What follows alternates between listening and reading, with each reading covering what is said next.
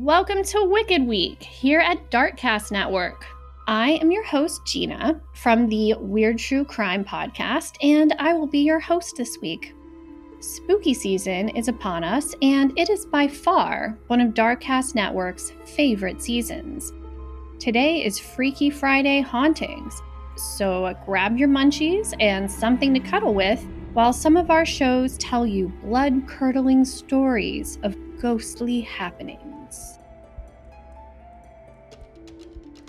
Hey, this is Autumn from Autumn's Oddities podcast, proud member of Darkcast Network. Please enjoy this tale of the ghosts of Edinburgh Castle. Known as the most haunted place in Scotland, Edinburgh Castle has had reports of ghosts and paranormal activity going back hundreds of years. There have been thousands of claims by visitors and staff members, including apparitions, feelings of being touched and pulled, also feelings of being watched, shadowy figures, mists, green lights, sudden temperature drops, the usual stuff, and people suddenly becoming just overcome by emotions. The most common experience is the sighting of apparitions. The sighting of an older man in a leather apron has been seen, as well as a terrifying little headless drummer boy, and of course, the Grey Lady, or Janet Douglas. Other reports include a poltergeist in the castle dungeon and a regular sighting of ghost dogs in the castle's dog cemetery, the most notable being Greyfriars Bobby. The legend of the little drummer boy goes back to 1650 when his headless ghost was spotted playing an old Scottish war tune along the battlements. His spirit appeared when Oliver Cromwell's men were laying siege to the castle, therefore giving credence to the belief that the boy appears when the castle is under attack. He's just trying to defend his sweet castle. Nobody knows who this apparition could be, but anyone living today hasn't witnessed this phenomenon, as Edinburgh Castle hasn't been under threat since the Jacobite uprising in 1745. You're getting a history lesson along with the scary story. Several centuries ago, a secret network of tunnels was discovered underneath Royal Mile that went from the castle towards Holyrood Place. To find out where they lead, the brave souls of the time sent a young piper boy to search the tunnels for them. He set about playing his bagpipes, and the people above followed the sound. The sound was clear for a time until the bagpipes abruptly stopped near Tronkirk on Royal Mile. Several search parties were sent down to locate the boy, but the poor piper was nowhere to be found. Disturbed by the boy's disappearance, the city council ordered that the tunnels be sealed, never to be reopened. Since his disappearance, the little boy playing his bagpipes can be heard from underneath the Royal Mile. Visitors still report this phenomenon to this day. The story of Janet, or the Grey Lady, is a tragic one. Caught in the middle of a family feud, she would ultimately be executed by King James V of Scotland. She was related to her brother was Archibald Douglas, the 6th Earl of Angus, who was the king's stepfather and very, very much hated by the king, and with good reason. He imprisoned him as a young boy. Yeah, I would hold a grudge too, I think. James held a grudge, he did, against Archibald and all the Douglas family, and in 1537, Janet was convicted of trying to poison James, and she was also accused of witchcraft. However, such evidence was very difficult to prove or, obtain in any way. So James had her servants and friends tortured until they gave him the evidence that he needed. Janet was subsequently convicted and burned at the stake outside Edinburgh Castle on July 17th, 1537, with her young son forced to watch. Shortly after her gruesome death, people witnessed the Grey Lady walking throughout the castle, weeping. I can imagine. There has been a defensive fort on the site of Edinburgh Castle since the Iron Age, and in 638 AD, it served as a defensive stronghold for the Celtic-speaking natives when the Germanic forces attacked and claimed the settlement. The Germanics changed its name from Din Iden to Edinburgh for the first time. Then in 1296, God, these are a long time ago, aren't they? It was overthrown by Edward I of the Scots, and then again by Robert Bruce, who called for it to be burned to the ground. It was rebuilt by and became home to Mary, Queen of Scots, until she was exiled to England A lot of exiles, a lot of executions. I can see why it's haunted. After which the castle was then partially destroyed by the English, and it was then rebuilt again in 1574. James VII of Scotland lost his throne to William of Orange in 1688, and the Jacobite uprisings aside in the 18th century, it has remained undamaged ever since. So that would account for why the little headless drummer boy has not been seen again. If you would like to see the ghosts, the castle still exists. It offers tours, and I would wager you will probably see a ghost, since there have quite literally been thousands of apparition sightings. It's not just like a feeling or a mist, although people have witnessed that as well. But apparently, like, you have a really good shot of seeing an actual ghost if you visit Edinburgh Castle. It's a bucket list trip for me. Let's all organize one. Let's do it together. And we can all witness for ourselves the ghosts of Edinburgh Castle. Thank you for listening. And remember, if it's creepy and weird, you'll find it here. Hey, everybody. I'm Josh. And I'm Jamie. And we're from the Paranormal Peeps podcast. And we have a fun story for you guys. And it's kind of what everybody has, like the story, right? I didn't believe in ghosts until this happened. Yeah. Yeah. So we have a story, and it's from Alexandra Charatin, and it was in the Road Culture magazine.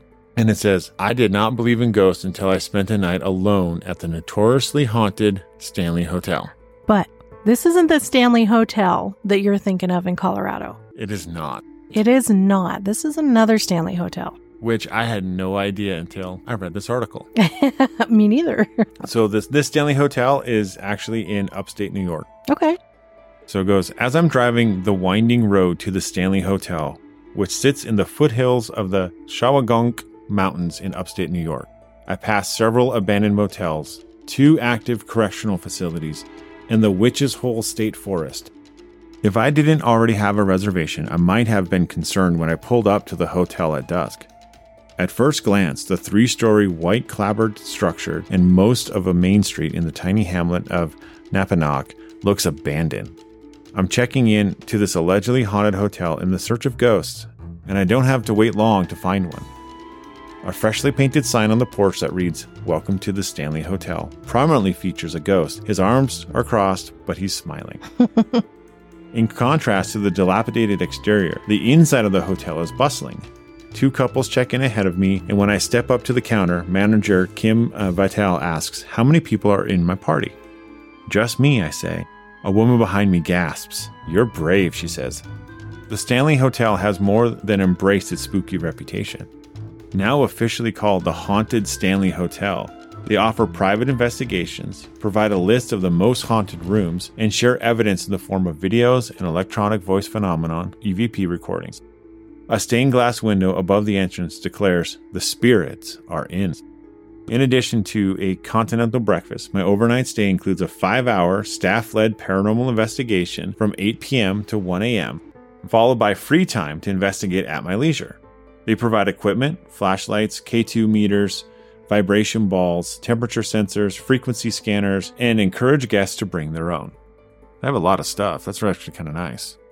There are a few ground rules, but they're simple. No weapons or alcohol are allowed on the premise. Guests should talk in a normal voice. Whispering may be mistaken for an EVP. Take photos with flash and in 3s and record everything. It's okay to be skeptic and a non-believer, but I ask that you keep an open mind, Vitale says.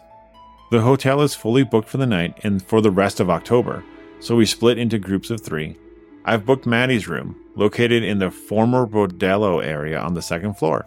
I'm the only guest flying solo. My room is part of the active investigation area, meaning that my door must remain open until 1 a.m. The rooms are cozy and eclectic. In fact, the scariest thing at the Stanley Hotel might just be the overload of contrasting patterns. Vitale and the hotel's new owner, Kelly Hammerling, conducted ghost investigations on the property for years before it became their full-time jobs. When people suggest that the pair is being paid to perpetuate the hotel's haunted reputation, Vitale tells them, I was here for 8 years and I didn't get a dime. Kelly and I did it every weekend because we loved it and had the passion for it, for the history and the spirits and what goes on behind these doors. In 1845, Thomas Rich erected his eponymous Rich Hotel on the Napanock's main street. The hotel changed owners several times through the years, and in 1895, a fire destroyed the entire original structure. The hotel was quickly rebuilt and reopened to guests just a few months later. James Shanley, an Irish immigrant, purchased the hotel in 1906 and added the barn-like addition onto the back. It initially housed a barbershop and later functioned as the gentlemen's quarters for the second-floor bordello. James married Beatrice Rowley at the hotel in 1910, and the Shanleys, who had ties to the Irish Mafia, were well known and respected in New York City, just 2 hours south of Napanoch. Hammerling says that when Shanley descendants visited the hotel recently, they told her Times Square was almost named Shanley Square, and claimed that the gangs of New York is loosely based on their family. Beatrice was good friends with Eleanor Roosevelt, and Thomas Edison stayed at the hotel. When the Shanleys got into trouble serving alcohol during Prohibition, the Roosevelts helped clear their name. Today, the hotel has a Roosevelt room in their honor. The Shanleys were known for their elaborate parties, but there was tragedy too. The couple had 3 children, but none of them survived longer than a few months. Rosie, the 3-year-old daughter of the Shanley Hotel's resident barber, fell down a nearby well and died. A local preacher's daughter, Helen, was only 9 years old when she was lured with the promise of a lollipop to a nearby swamp and murdered by Alfred Volkman, the son of a butcher. Volkman spent time in Hudson Valley's notorious Sing Sing prison before he was executed. Both spirits are reportedly still frequent guests at the Shanley. When Helen asked for a pink dress, Hammerlin obliged. It currently hangs in the room in which Beatrice's sister Esther died. Over the years, Hammerling says she has made contact with more than 30 different spirits. They come and go, she says. We may hear from some for 4 or 5 days straight and then not hear from them for weeks. We don't know why. We don't know where they go. If we knew, then we'd be dead. We'll know someday, but just not for a while. Just not yet. Not yet. So, get into a couple of the hauntings. There's a man who whistles, several children, and even a ghost cat named Sweet Thing. Recently, a guest asked Frank how he died, and according to Vital, he replied, a gunshot in the pub. Hammerling says that Frank has strangled her twice, and when she told a group, he replied, via EVP, you liked it. That's the kind of sense of humor Frank has, Hammerling says. Vital and Hammerling clearly appreciate all of their guests, both physical and metaphysical, and are humble about the chain of command. This is an actual haunted hotel, and we respect our spirits, Vital says. This isn't our home, this is their home. The hotel spirits are known for producing some very clear EVPs, even if it's not always obvious during the nightly ghost hunts. Searching for spirits can be hit or miss, and there's no money-back guarantee. They can be there talking to us right now, and we wouldn't know until we play back the recording, Hammerling says. We don't know why some nights we have a tremendous amount of activity, and some nights it's quiet. After a particular quiet stretch, Vital asks if there's a skeptic in our group. I stay silent. But later I ask her why the presence of a skeptic may negatively affect a hunt's outcome. The spirits just won't bother, she says. But don't they want to prove they exist, I ask? It takes a lot of energy to contact us, Vital says. They don't want to waste their time. Ghosts have nothing to prove. That is true. It is true. They don't have to prove that they exist. Hammerling encourages us to engage with, but not provoke the spirits. You want them to think, wow, these people are great. Let's take our time and energy to actually talk to these people, she says. So we seem to have the most luck with a tablet running the Phasm Box app, which scans through several pre-recorded radio stations in search of voices. Although Hammerling cautions that not everything you hear through the Phasm Box is a paranormal, she urges us to listen for intelligent responses to specific questions. What can be considered intelligent, like most things during the night, is up for interpretation. Although ghost hunting is usually done at night, the spirits are there here in the daytime, Hammerling says. It doesn't matter what time of day it is, but the dark lets you experience them more fully. Yeah, because the rest of the world, the rest of the area is quiet. There's not a lot of traffic. People are usually settling down. And this is why we ghost hunt at night. Exactly. So we're sitting in a circle and someone across from me gets full body chills twice. But other groups report even more activity, including hearing Sweet Thing, who died of natural causes in Claire's room, meow several times. We asked Joe questions about his history with the Mafia. How many people have you killed? What's your weapon of choice? And finally, why don't you like women, Joe? With no responses, at one point Hammerling thinks she hears someone say, hi, Karen, but there's no Karen in our group. You may be saying overprivileged women. Quit being a Karen. I don't think that they're really familiar with today's term of hearing. They might not. Shortly after Hammerling and her husband purchased the hotel, he was cutting wood in broad daylight when he yelled for his wife. He wouldn't say why he called my name. I thought he cut himself, Hammerling says. But 3 weeks and 3 drinks later, he admitted that he had been spooked by the sight of a mysterious woman who appeared next to him. And he's a skeptic, or was a skeptic, I should say, Hammerling says. In the hotel's great room, stacks of composition notebooks contain the notes from previous guests. Had a lovely New Year's Eve in Anna's room. Anna and Tim write. Awakened at dawn by the scratching at the window, a friendly squirrel or ? Another page contains a sketch of one of the hotel's beds. An arrow points to the figure looming nearby and the guest writes, she is always watching. Whether someone is watching or not, when 1 a.m. rolls around, I am ready for bed. I slide under the covers, close my eyes, and fall asleep quickly. Around 2:30 a.m., however, I jolt awake. My heart is racing, and my body is racked with chills. I switch on the light and pile on more covers, but my teeth keep chattering uncontrollably. I take deep breaths and eventually fall back into a fitful sleep, but the light stays on until morning. We've done that a couple times. Yes, we have. Where we've turned on the light and left it on all night until morning. Yep, getting ice cold breath in your face in the middle of the night. Yep. That'll do it. That'll do it. But I think, honestly, the story brings out some really good points about not provoking, being respectful. Yep. The one not going on a ghost hunt inebriated in any way. Exactly. Not to mention it's just dangerous trying to walk around in the dark. I mean, sober and trying to do it in drunk would be like hazardous. Well, not only that, but you leave yourself really open and vulnerable. Yeah. And that's never good. Never good. So honestly, I highly recommend if anyone wants to go stay at this hotel, it is open and they do take reservations and you can go check them out. Yeah. And if any of our listeners have stayed at this hotel or have seen it, known about it, and have any extra information, let us know. Share. And as always, stay ghosty, my peeps. My name is Brenda, and I'm the creator and host of the podcast Horrifying History. Are you into the dark side of history? Horrifying History tells you about the side of history that people don't normally talk about. We tell the tale of haunted places, infamous true crimes, the paranormal, unsolved mysteries, and then we look to history to see where the truth actually lies. Do you know what our listeners ask me the most? What they want to know is, do I believe in ghosts? I understand why I'm asked this. After all, I do tell spooky stories every Wednesday. But since I do not tell people what they should believe in or not, many are not so sure where I personally sit concerning this debate. So today is the day I come clean to you all. I'm a believer. It would be hard for anyone to find a person who worked in frontline healthcare like I have who doesn't believe in some sort of continuation after death. But let's just say, my spooky friends, I have seen some very strange things. But my belief in spirits did not come from my chosen career. It actually came when I was very young, but at the time I had no understanding of what I saw. It wasn't until I became older that I came to understand what I saw one summer day when I was 3 years old, and that is where our story starts today. I grew up on a farm on the northeastern side of the province of Alberta in Canada. As an adult, I see my childhood as one of 2 ways, full of blessings and full of danger. As a kid, I was allowed to run and play as far as my eye could see. Animals were my best friends, and when I hit the edge of my parents' farm, I could just keep walking and hit my parental grandparents' house. They lived nearby, and my grandparents' home was my second home. Now, as for the danger, this is something that every single kid who grew up on a farm understands as an adult.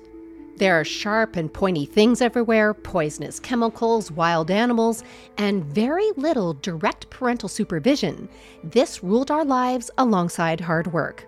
Now, personally, I have no idea how I survived childhood, and the story I'm about to tell you should have ended me, but instead, it put me on a lifelong path to try to learn more of what happens after we die.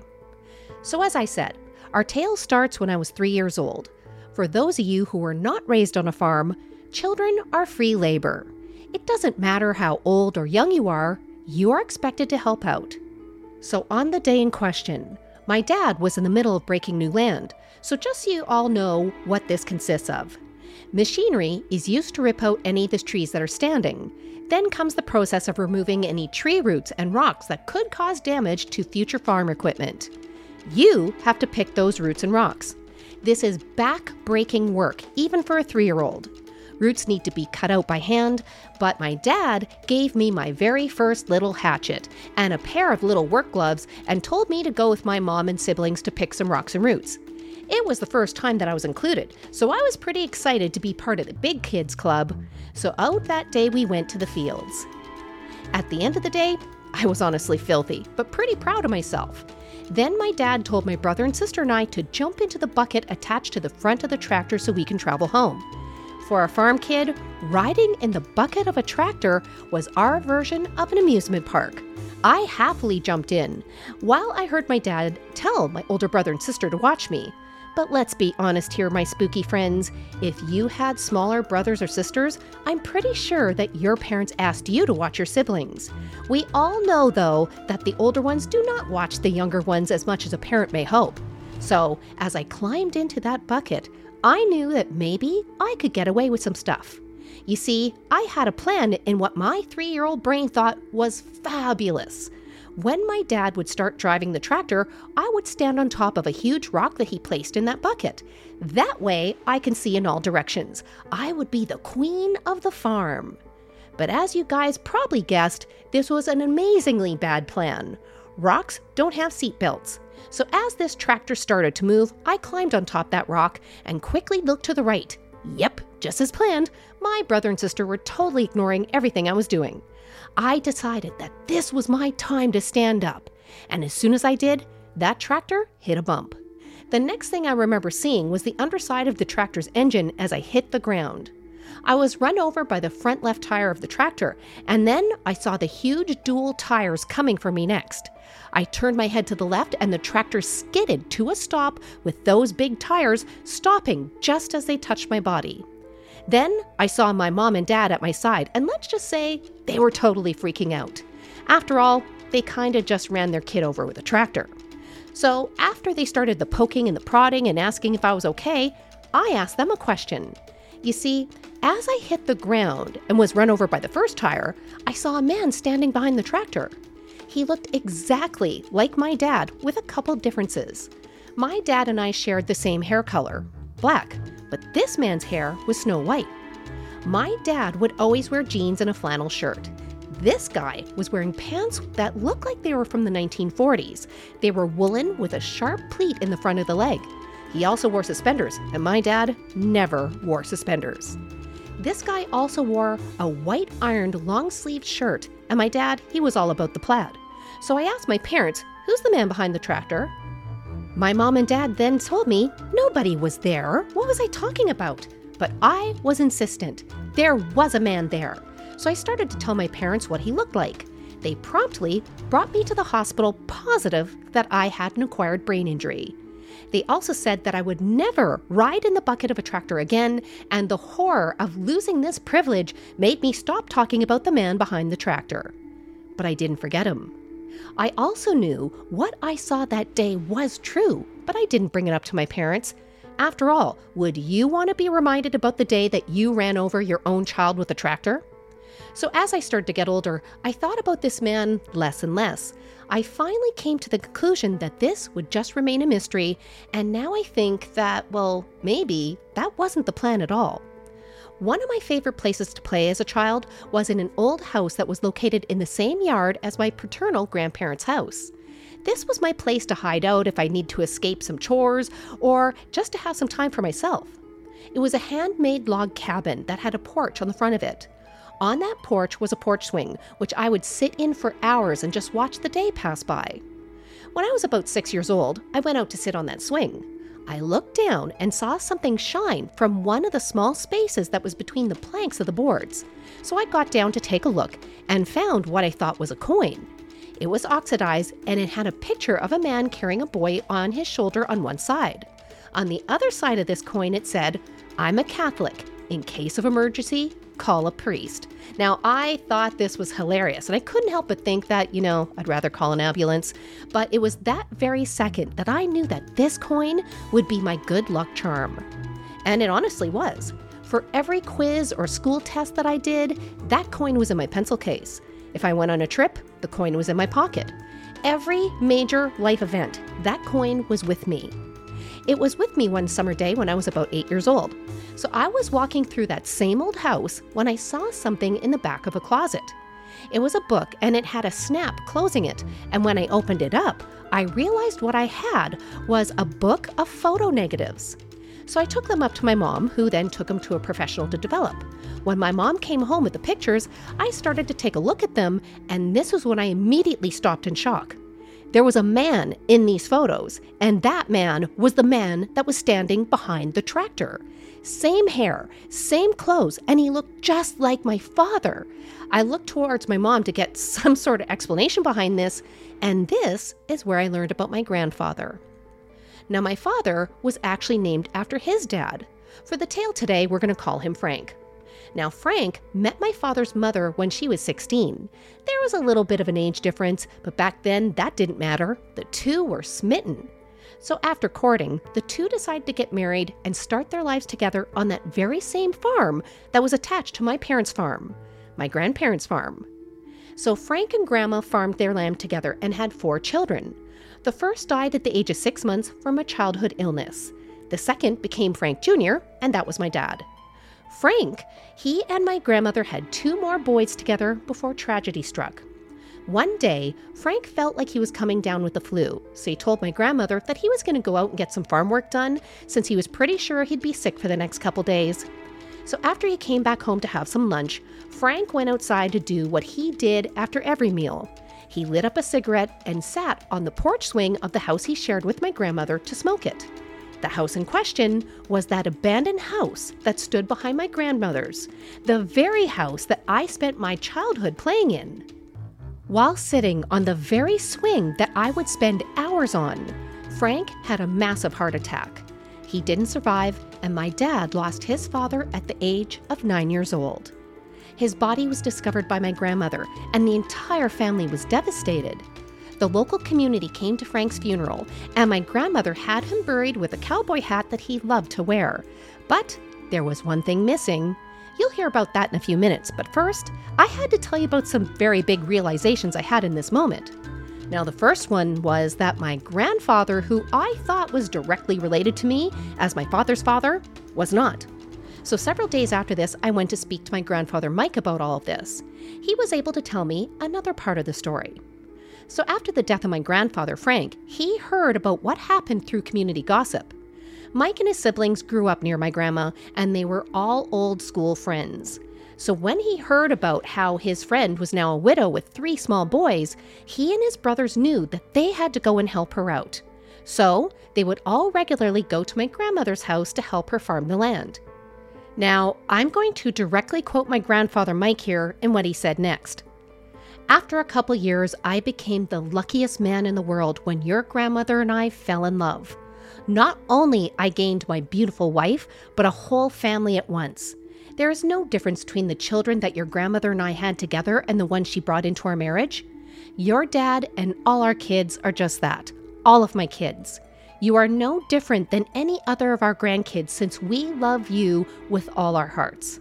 Now, honestly, I still miss my grandfather Mike every single day of my life. Now, on to the second realization I had. It was that my parents both believed me the day I got run over by that tractor, that my grandfather Frank came to visit. After they heard what I was telling them in the field that day, they knew what I was saying was true. I didn't know anything about Frank at that time, and I never saw a picture of him. But they both were not only freaked out that they ran over their kid, but that my dad's dead father came over to ensure that I was okay. Many of you likely think that this may have freaked me out a bit, but it didn't. It kind of made me feel pretty loved. After all, a man who was dead for years came back to see if I was okay. I felt like there was somebody protecting me, but I didn't actually realize how much until years later. So when I was about 18 years old, my sister told me that a local antique expert was coming into town. She said that I should take my lucky coin to find out what it is and solve that mystery. So I brought it to the store hosting that antique expert, and he inspected it. He told me that it wasn't a coin. It was a pendant. He said that he could see the area to where a chain that held it to that pendant snapped. So St. Christopher was a martyr that was killed in the 3rd century, and the most famous legend about him is that one day he carried a child who was unknown to him across a river. As he carried the child got heavier and heavier, and soon he was struggling. But St. Christopher was determined to help this child and got him to the side of the river safely. This is when the child revealed themselves to be Christ, and this is why St. Christopher is the patron saint for travelers. After hearing this tale, I decided to go get this St. Christopher pendant cleaned up and fixed to be in its original form. So when I went to pick it up, I was able to see it clearly that it was jewelry. So when I started looking for a chain to put it on, I quickly decided to put on a thick silver rope chain. The jeweler, he questioned my choice, saying that chain, it kind of looked a bit masculine. I thanked him for his opinion, but for some reason, that chain looked like it belonged to the piece. I soon left the store with my new good luck pendant on a chain around my neck. So several weeks later, it was Christmas Day, and I was really excited to go see my father's mother. I hadn't seen my grandmother for a couple months at this time, and I really missed her.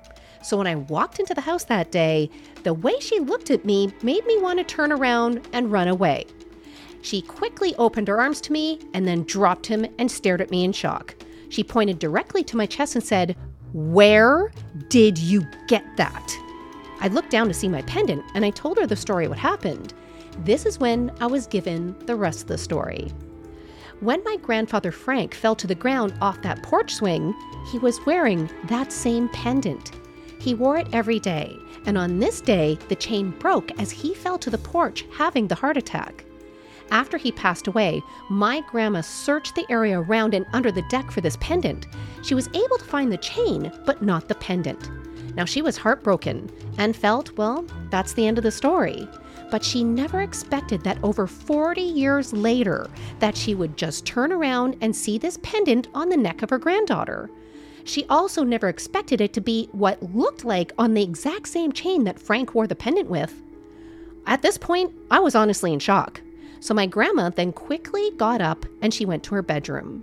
She pulled out that original chain, and it was a rope chain that was the same length and appeared to look like the one that I wore. I immediately took this off and I tried to give it back to Grandma, and she refused it. And she said, "This was clearly not meant for me. It was meant for you. Frank clearly wanted his granddaughter to wear it, so please always wear this with pride." So to this day, I wear this pendant every time I'm worried or stressed.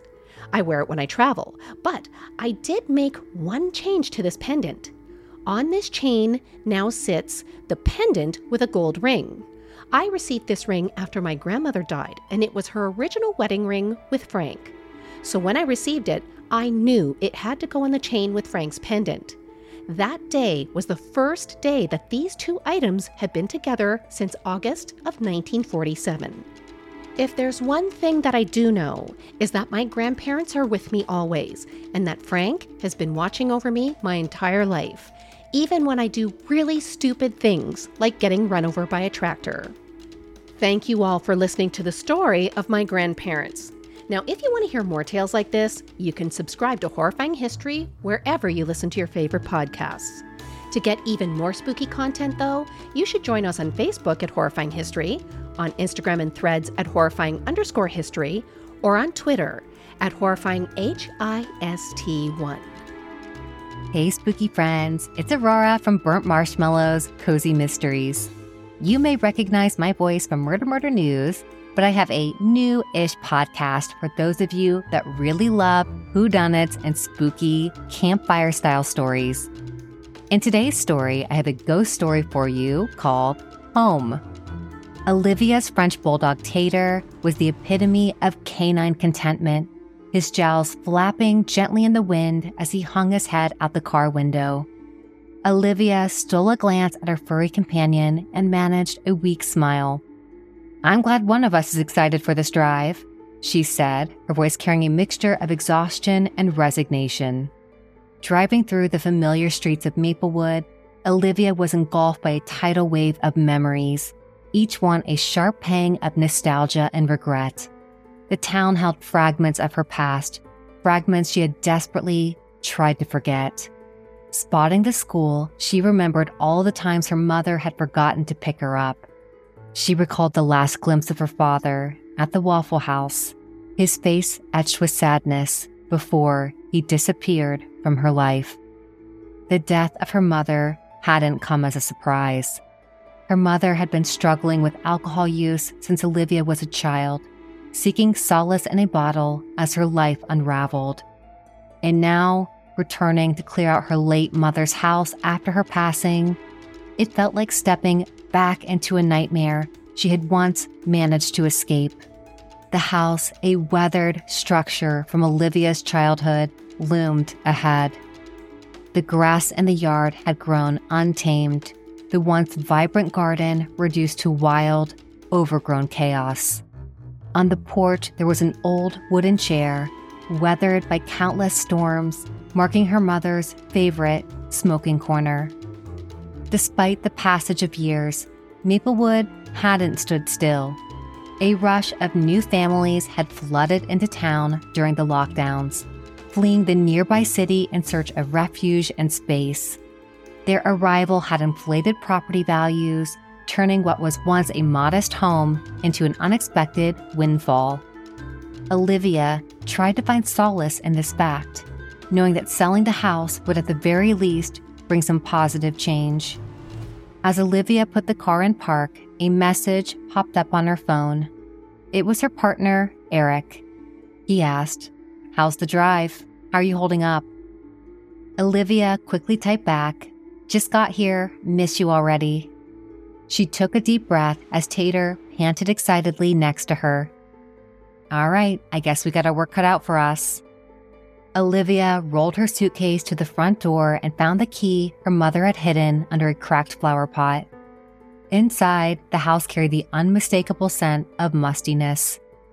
Despite her mother's mental health struggles and alcoholism, it was surprisingly tidy. She set out a bowl of water for Tater and decided to start the daunting task of packing, beginning with her old room. Stepping into her childhood sanctuary, it was like entering a time capsule. Posters of Bikini Kill and Hole adorned the walls, faded relics from her teenage years. She couldn't help but giggle at the sight of her old closet, filled with an impressive amount of satin and silver attire from the 2000s.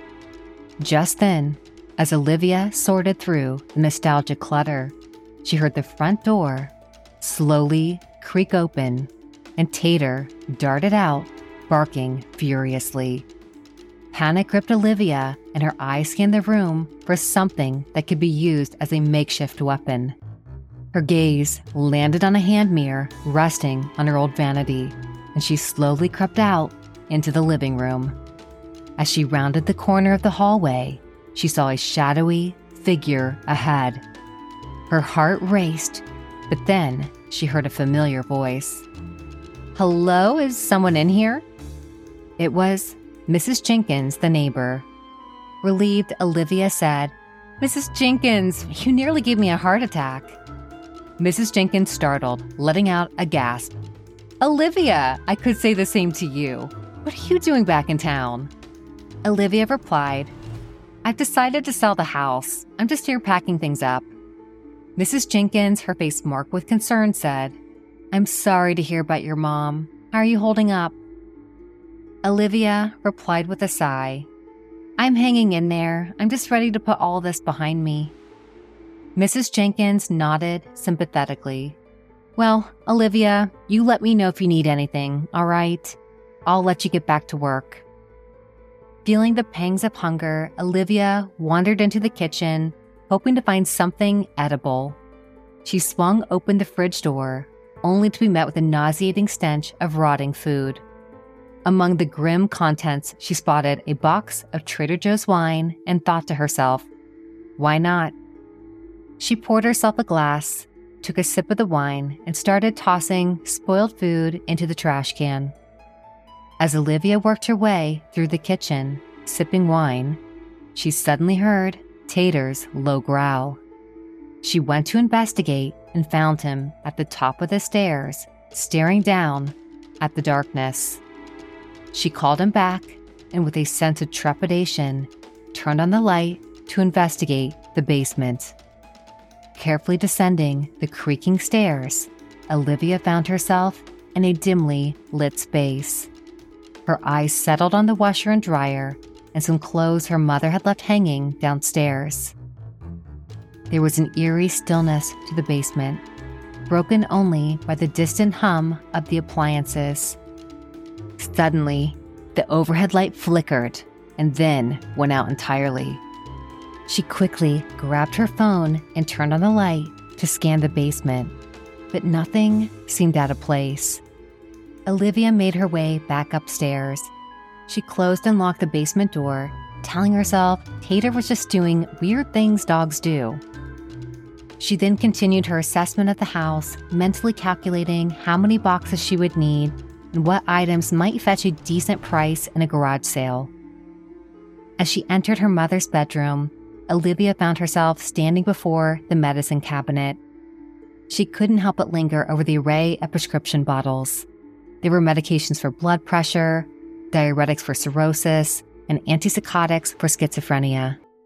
Olivia knew her mother had been diagnosed with schizophrenia later in life, after she had started hearing voices around the house. She had been convinced the house was haunted, but Olivia had never experienced anything unusual in the house during her own childhood. After her trip to Lowe's, Olivia returned home, ready to dive back into packing away the old memories. The Trader Joe's wine became her reluctant companion as she sifted through the remnants of her past. The next morning, she awoke abruptly on the couch to the sound of her phone buzzing. Groggy and with a pounding headache, she answered. "Hello?" Eric's voice came through on the other end, tinged with concern. "Hey, I thought you were going to call last night. Is everything okay?" Olivia's mind raced as she tried to piece together last night's events. "I'm sorry. I guess I must just have had a little bit too much wine and fell asleep early." Eric's concern deepened. "Are you sure you don't want me to head out there and help?" Feeling embarrassed about her behavior, Olivia replied, "Let's save those vacation days and do something fun after we get rid of this house." She hung up and headed to the bathroom, hoping a long, hot shower and some ibuprofen would help shake off this hangover. After finding a towel and pouring a glass of water, she went to the medicine cabinet to find pain meds. However, as she opened the mirrored cabinet, her blood ran cold. There, scrawled in an eerie handwriting, were the words, "I'm still here." Panic coursed through her as she looked around, searching under beds and in closets. Had someone broken into the house? The doors were all locked, and there was no sign of forced entry. Was it her hangover playing tricks on her? She took a deep breath and tried to calm herself. Maybe it was just her imagination, or perhaps her mother's presence lingering in the house. Determined to regain her composure, she decided to continue with her morning routine. The sooner she packed up and left this place behind, the better. As Olivia continued to make her way through the house, she found herself in her mother's closet. Among the colorful assortment of caftans that had long been her mother's uniform, something on a high shelf caught her eye. A set of journals, neatly lined up and forgotten, had remained hidden for years. Olivia had never known her mother to keep a journal, and the presence of these intimate writings felt like a breach of privacy. Nevertheless, she couldn't resist the pull to take a look. She sat on the edge of the bed, Tater happily joining her, offering his belly to be pet. Olivia chose one of the journals, and with a mixture of curiosity and trepidation, she opened it. The entries she found within were deeply disturbing.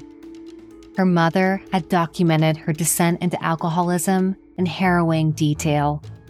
The entries painted a picture of her feeling like she was losing her memories, of her yearning to stop, to feel healthy again. However, what disturbed Olivia the most was the revelation of how long her mother had been dealing with hallucinations.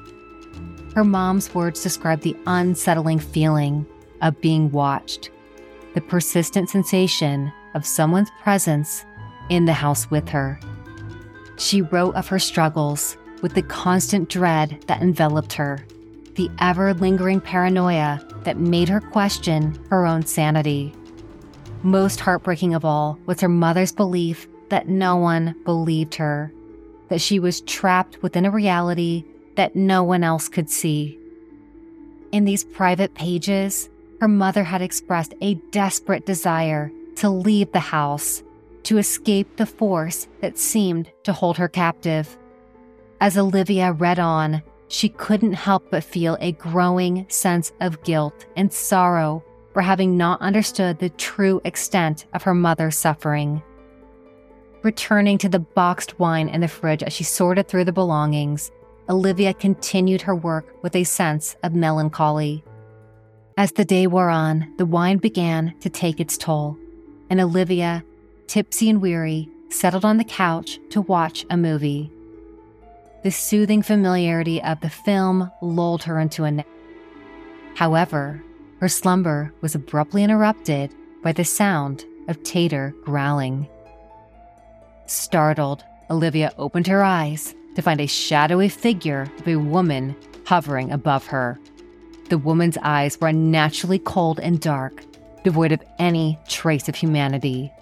Her hair glowed with an eerie red hue, and her shape seemed to envelop the room. Fear gripped Olivia, and she let out a piercing scream as she sat up, Tater barking wildly in response. But as her senses sharpened and the adrenaline coursed through her, Olivia realized that the menacing figure had disappeared. The room was once again empty, and it left her bewildered and shaken. None of it made any sense. Had she been dreaming, or had the wine played tricks on her already disconcerted mind? Shaking her head to clear her thoughts, she made her way to the kitchen, her hands trembling. Perhaps another glass of wine would help soothe her nerves and bring back a semblance of normalcy. The following morning, Olivia woke up feeling utterly exhausted. She had been plagued by unsettling dreams of the mysterious woman hovering above her, her own transformation into that same inhuman figure. Her head throbbed relentlessly as she staggered into the kitchen, her eyes falling on a forgotten bottle of vodka in a cabinet. She decided to mix a drink, hoping it would take the edge off the events of the past days. In an attempt to clear her head, she repeated her routine of a hot shower and ibuprofen, hoping to shake off the lingering effects of yesterday's wine-fueled endeavors. As she got dressed and wiped the steam in the bathroom mirror, her breath caught in her throat.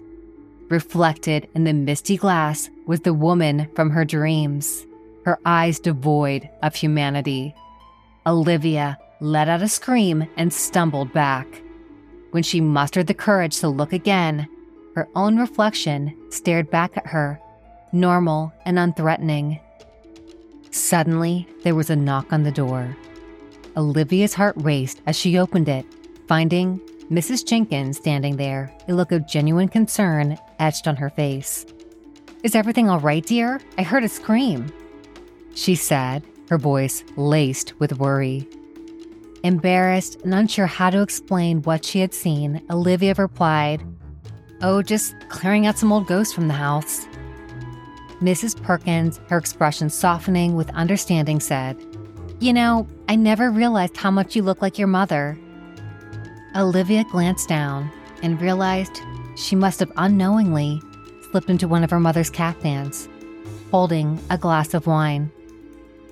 Mrs. Perkins continued, her tone gentle. "How's the packing going? I don't see it for sign sale yet." Considering her words for a moment, Olivia hesitated before finally saying, "You know, I've decided not to sell. I think I'll stay after all." Thanks for camping out with Burnt Marshmallows. Join me every Tuesday for another original story of crime-solving spirits, urban legends, Bigfoot. We've got it all. Happy Halloween, spooky friends. Hi guys, I'm Courtney, the host of the Book of the Dead podcast. a true crime podcast focusing on lesser known crimes and unsolved cases. But today I have for you a different story. The story of a haunting that inspired a movie. This is the story of the haunting in Connecticut. The Snedeker family were like any other family in America. Middle class, comprised of a mom, Karen, her husband, Alan, and their 4 children, Philip, Bradley, Alan Jr., and Jennifer. Carmen's niece, Tammy, also lived with them. When their son Philip was very young, he was diagnosed with Hodgkin's lymphoma. And because of his diagnosis, the Snedekers traveled long distances to the University of Connecticut Hospital for treatment. Obviously, this takes quite a toll on a family, all of that traveling, so they looked for a house closer to the hospital. Soon, they found what looked like the perfect home, a historic building on 208 Meriden Avenue in Southington, Connecticut. It was 5 bedrooms, 2 bathrooms, with plenty of space for a large family. So on June 30th, 1986, the Snedekers moved in. Things went well for a while. They moved in with no issue. The children picked their bedrooms, and their belongings were loaded into the house. Everything was fine until Carmen made a very disturbing discovery in the basement of the home. Among the dust and the cobwebs were funerary items, equipment for embalming, and other materials that were needed to run a mortuary. Carmen claims that they had no idea that the home was once a funeral parlor, that when they toured the home, she couldn't even enter the basement because renovators and contractors had blocked the basement door. The home's owner, Daryl Kern, confirmed that the home was indeed a funeral parlor at one point, a funeral parlor called the Hallahan Funeral Home, and it was in operation for decades prior to becoming a residential building. However, he claims that he did in fact tell the family that it was a funeral home. This revelation did not stop Philip and Bradley from claiming the basement as their own bedroom. They wanted a private space, and this was a big area with plenty of room for the 2 of them compared to the bedrooms in the upper floors. According to legend, they reportedly slept in the casket room, down the hall from where the embalmings were conducted.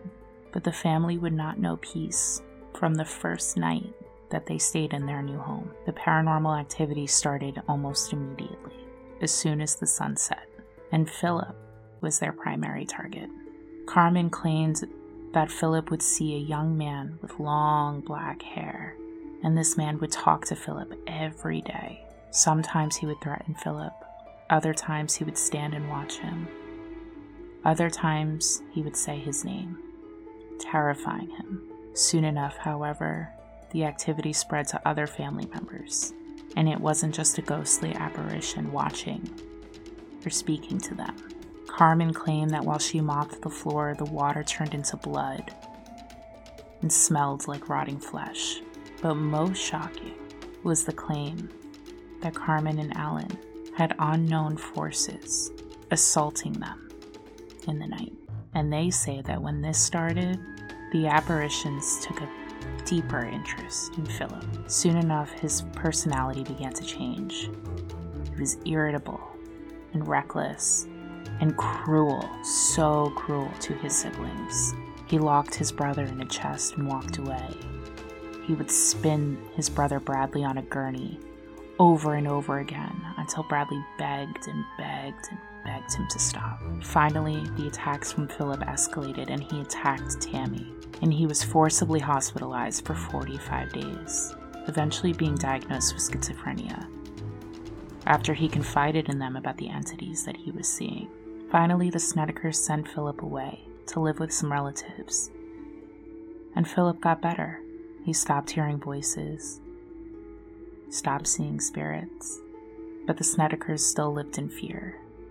So they contacted Ed and Lorraine Warren, paranormal investigators, clairvoyants, and demonologists, as well as a priest to do an exorcism in the home. On September 6, 1988, they claim a priest performed an exorcism on the house, and the family reported that the paranormal activity just stopped. After 2 years in the home, they finally moved out and never returned. But the Roman Catholic Church claims that they never once authorized an exorcism to be conducted. The Snedekers went public with their experiences before they even left their home. But Daryl Kern notes that this paranormal activity that they claimed was so rampant only seemed to escalate when the family was behind on their rent. Even their neighbors believed it to be a hoax, claiming that the family was happy whenever they were outside, not the terrified neighbors that they claimed to be. And even Philip's friends said that Philip was quite the storyteller and always had to be the center of attention. Now, some people still debate whether or not this story is true, but even if it's not, the story of the haunting in Connecticut and the Snedeker family themselves are part of one of the greatest ghost stories in American history. Hello, my name's Jasmine Castillo, and I am the host of Hands Off My Podcast. My podcast covers ethical true crime cases of people of color and the queer community. And I will be talking about the haunted Donkey Lady Bridge in Texas. Now, San Antonio has its very own Anna Mother that hides out under a mysterious country bridge. The old Applewhite Bridge is only about half an hour's drive away south from downtown San Antonio. This bridge is locally known as the Donkey Lady Bridge. It is reported that the Donkey Lady Bridge is haunted by the ghost of a woman who was disfigured in a fire. As such, it has become a local landmark steeped in folklore and urban legend. Located on the outskirts of San Antonio, Texas, this bridge is a source of intrigue and mystery. Her story dates back to at least 1950s, but it could be even earlier, as far back as the 1800s. However, the versions of the story are largely consistent with only minor variations. Just like the typical folklore, there are several versions of the legend of the Donkey Lady. One tells the story of a woman whose husband started a fire in their house. This fire kills their 2 children and the husband. The wife was left horribly disfigured. The most common version of the legend tells of a woman who lived on a farm with her husband and a donkey. The woman was said to be cruel to the donkey, often beating and neglecting its care. One night, the husband, enraged by his wife's mistreatment of the animal, set fire to the home. The woman was caught in the blaze and was severely burned, her face becoming disfigured beyond recognition. In some of these other versions of the story, her soul merged with that of her domesticated donkey. In others, she is said to have been driven mad by the fire, and now roams the area around the bridge, attacking anyone who dares to cross it. Legend says that when her physical injuries healed, her face was saggy, and her fingers had fused together, making them look like hooves. Thus, she earned the name Donkey Lady. Legend says that she went crazy mourning the deaths of her children and remained in the area of Bexar County. She haunts the swampy land near the bridge called the Donkey Lady Bridge. Another spin-off on this folklore is that a traveler started the fire. Allegedly, a wealthy merchant's son was passing by the farm when he began to tease a horse or mule on the property. In response, the animal bit him. He then proceeded to beat the animal until the woman and her husband heard the creature's cries. They ran outside and threw rocks at the son, who ran away shouting that he would get revenge.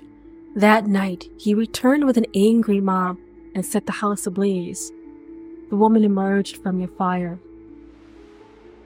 Though many of the details about the Donkey Ladies are not agreed upon, they all hold the Donkey Lady haunts the area around Elm Creek and the bridge that runs over Elm Creek. Those who have ventured near the bridge at night have reported hearing strange noises, such as the braying of a donkey or the woman's wails. Some have even claimed to have seen her apparition, a figure with a donkey's head and glowing eyes. According to local lore, if you visit the bridge after dark and call out her name 3 times, she will appear before your eyes. Although there are no solid proof that this mythical creature exists, many people have reported seeing her in the swampy, overgrown bog surrounding the bridge. Now, if you're brave enough to visit the Donkey Lady Bridge, be sure to do so with caution. It is important to be aware of the dangers of trespassing on private property. The bridge is located on a working ranch, and the landowners have been known to call the police on trespassers. Some visitors to the bridge claim to have spotted a person with a donkey's face. Others reported finding hoof-like indentations on their car. Many claim to hear the sound of rushing hooves. Some visitors don't claim to see anything on the Donkey Lady Bridge, but they do feel like they're being watched. Most of the stories include damage to their cars, blood on the windshields, and visions of a woman with a deformed head and hoof-like hands. Locals and visitors alike tell these stories. Like this story, the father and his 2 sons were terrified as they watched the strange creature approach their truck. After quickly gathering their camping gear, the father told his boys to jump in the truck as fast as they could. The creature was now on the windshield, pounding it with its deformed hands and shrieking at them. Reacting quickly, the father slammed on the brakes, which sent the beast flying off of their vehicle. With a sigh of relief, they drove away from this frightening encounter. Eventually, the Donkey Lady retreated into the woods. When the father and son returned, no one would believe their story until they saw the truck with its broken windshield, dented hood, and scratched paint. The folklore is worth reading about, and the trailheads around the bridge are a lovely visit. Just be aware, if the Donkey Lady doesn't get you, the ivy, snakes, and feral hogs might. Thank you for joining us for Darkcast Network's Wicked Week. Join us tomorrow for spooky true crime stories. Again, I'm Gina from Weird True Crime, and this has been a Darkcast Network production. Come to the dark side. We have cookies.